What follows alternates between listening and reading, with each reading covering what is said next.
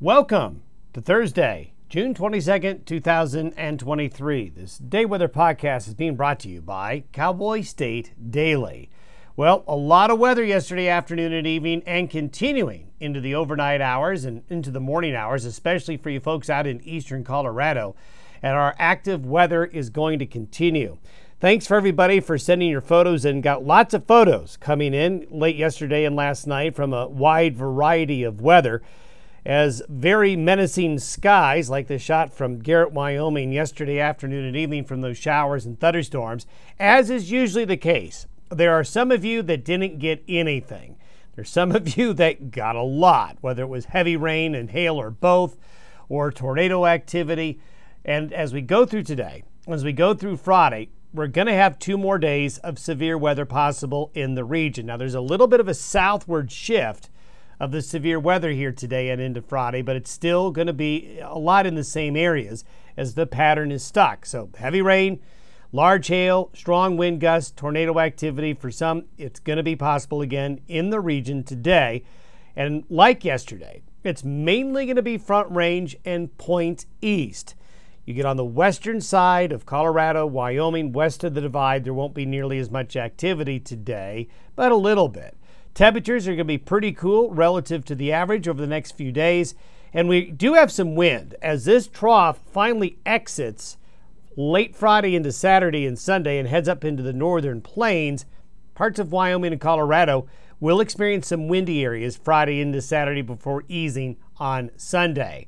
And stepping through here, some of these photos, big clouds building yesterday, a supercell here developing east of Colorado Springs, and the end result, 1-inch size hailstones, and we did see many reports of hail. Don't have any really huge hail to report, but many of you did experience hail with some of these showers and thunderstorms yesterday, inch-sized hail there. Flooding took place, localized flooding, flash flooding, and some extremely heavy rain came with these thunderstorms. Yesterday afternoon, we had dew points well up into the 60s across portions of eastern Wyoming, western Nebraska, western Kansas, and northeastern and eastern Colorado. So the atmosphere was just laden with moisture. Also, tornado activity up in Lemon, South Dakota. Nice, well-formed tornado there. And then after it was all said and done, by evening, things began to clear out, and we had some good shots like that as well. This morning's satellite photo is, if you're a weather nerd, this is a beautiful shot and a beautiful example of what we call a mesoscale convective complex, or what's called an MCC, as all of the thunderstorm activity that developed in the region yesterday afternoon and evening, that energy sort of coalesced into one very organized area of rain and showers and thunderstorms that developed over parts of northeast Colorado yesterday evening and overnight, and then is drifting slowly southeastward. At the time of this podcast being made, the radar looked like this, a very organized, very widespread and large area of shower and thunderstorm activity with frequent lightning. For you folks out on the eastern Colorado plains overnight and early this morning, the lightning basically has almost been continuous. One lightning detection area showed well over 1,000 lightning strikes in this area overnight and early this morning.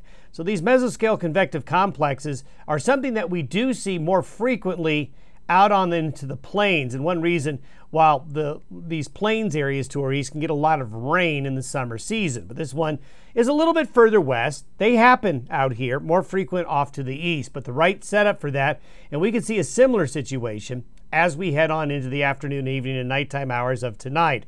We had this axis. These are all the storm reports that came in from yesterday. The green areas there showing the hail. The black shows the very large hail, and the triangles that are red show where tornadoes were reported. With the setup today, very similar to yesterday. Really, it's the same thing. We've got this trough hanging back here. We have strong southwest winds aloft, and we continue to have a lot of moisture coming up in from the southeast. Cold air aloft, like I showed you with those arrows yesterday. So it's essentially the same situation. It's just a little bit of a more southeastward push of the energy and moisture today. So this is where the models are seeing the thunderstorm activity developing. Notice we've got it a little bit further west along the I-80 corridor into south central and southwestern Wyoming into northeastern Utah today.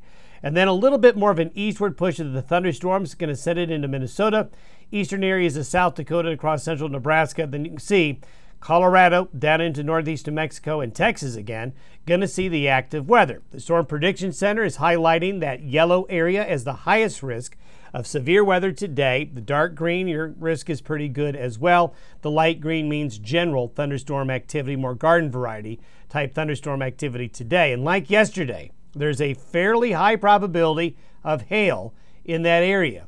Tornado activity as well, especially down there near the Colorado-New Mexico border area. And with tomorrow's weather apps, not much different. The low is a little closer, nudging a little bit more east, beginning to form, but basically it's the same setup. So this is what tomorrow looks like. Watch the thunderstorm activity grow, though, an increase in western Wyoming, northern Wyoming, and up into Montana. Still a lot of very strong thunderstorm activity. This will give some relief to the heat in Texas. We'll talk about the Texas heat here in a minute. That is going to be another very active day, and this is what the Storm Prediction Center shows for tomorrow. So we've got 2 more days in a row where this region, east of the divide, is going to be hit by a lot of shower and thunderstorm activity, some of it going to be severe. Now, by Sunday morning, the low has skipped over the Rockies and made it into Minnesota. This is going to bring a westerly flow in. That's going to be a little bit of a drier flow of air, but strong jet stream winds will go perpendicular to the Rockies. When that happens, you get wind. And we are going to see some gusty winds picking up late tomorrow afternoon and evening along the Wasatch Front and northwest areas of Colorado and southwestern Wyoming tomorrow. Then the wind-prone areas of central and southern Wyoming along I-80, along I-25, going to be windy, especially early Saturday morning, easing by Saturday afternoon. The best day of the weekend as it looks right now is going to be Sunday. Saturday, notice that drier air punches in here. So thunderstorm activity Saturday will be more confined to where the low is, and some lingering moisture back into the mountains of Montana and Idaho and the Pacific Northwest for some scattered showers and thunderstorms. So the decrease in thunderstorm activity, it's just a decrease. It's not an elimination of it. Will take place Saturday into Sunday as drier air punches in behind that low. You can see over the next 3 days, this is through Saturday evening. You can see where the more active showers and thunderstorms and the threat of the heavier rainfall is going to be. Heat-wise, temperature-wise, over the next 5 days, this is for today through Monday. The blue and green areas show below average precipitation, rather below average temperatures over the next 5 days. So you can see the persistent coolness from California through the central and northern Rockies and the western high plains. Now, here's the heat in Texas and also into New Mexico. Also a bit warmer than average, but nothing extreme up here in the Corn Belt and the Midwest. We have been talking about the lack of monsoonal moisture and thunderstorm activity over Mexico and the desert Southwest so far because the monsoon's been delayed. And that's one reason why it's been so hot in Texas. We've got this big high down here. The clockwise wind patterns around the high is bringing the desert heat out of Mexico right into Texas. And since we don't have the clouds and the showers and thunderstorms from the monsoon yet, well, this Texas high is just tapping into pure desert heat, and that's why it's so hot. And the heat in Texas is still going to be a problem here for another 7 to 10 days or so, although around the 4th of July period, we'll talk about this more tomorrow, I do see the pattern changing a bit. That will bring relief from the heat, and maybe some of that heat squeezing northward towards the Rockies by the first weekend of July. But until then, we're still trending cooler than average here for another 5 or 6 days or so, at least in these blue areas you see here. Have yourself a good Thursday. Hopefully you can get through today without too much bad weather in your area. We'll see you tomorrow.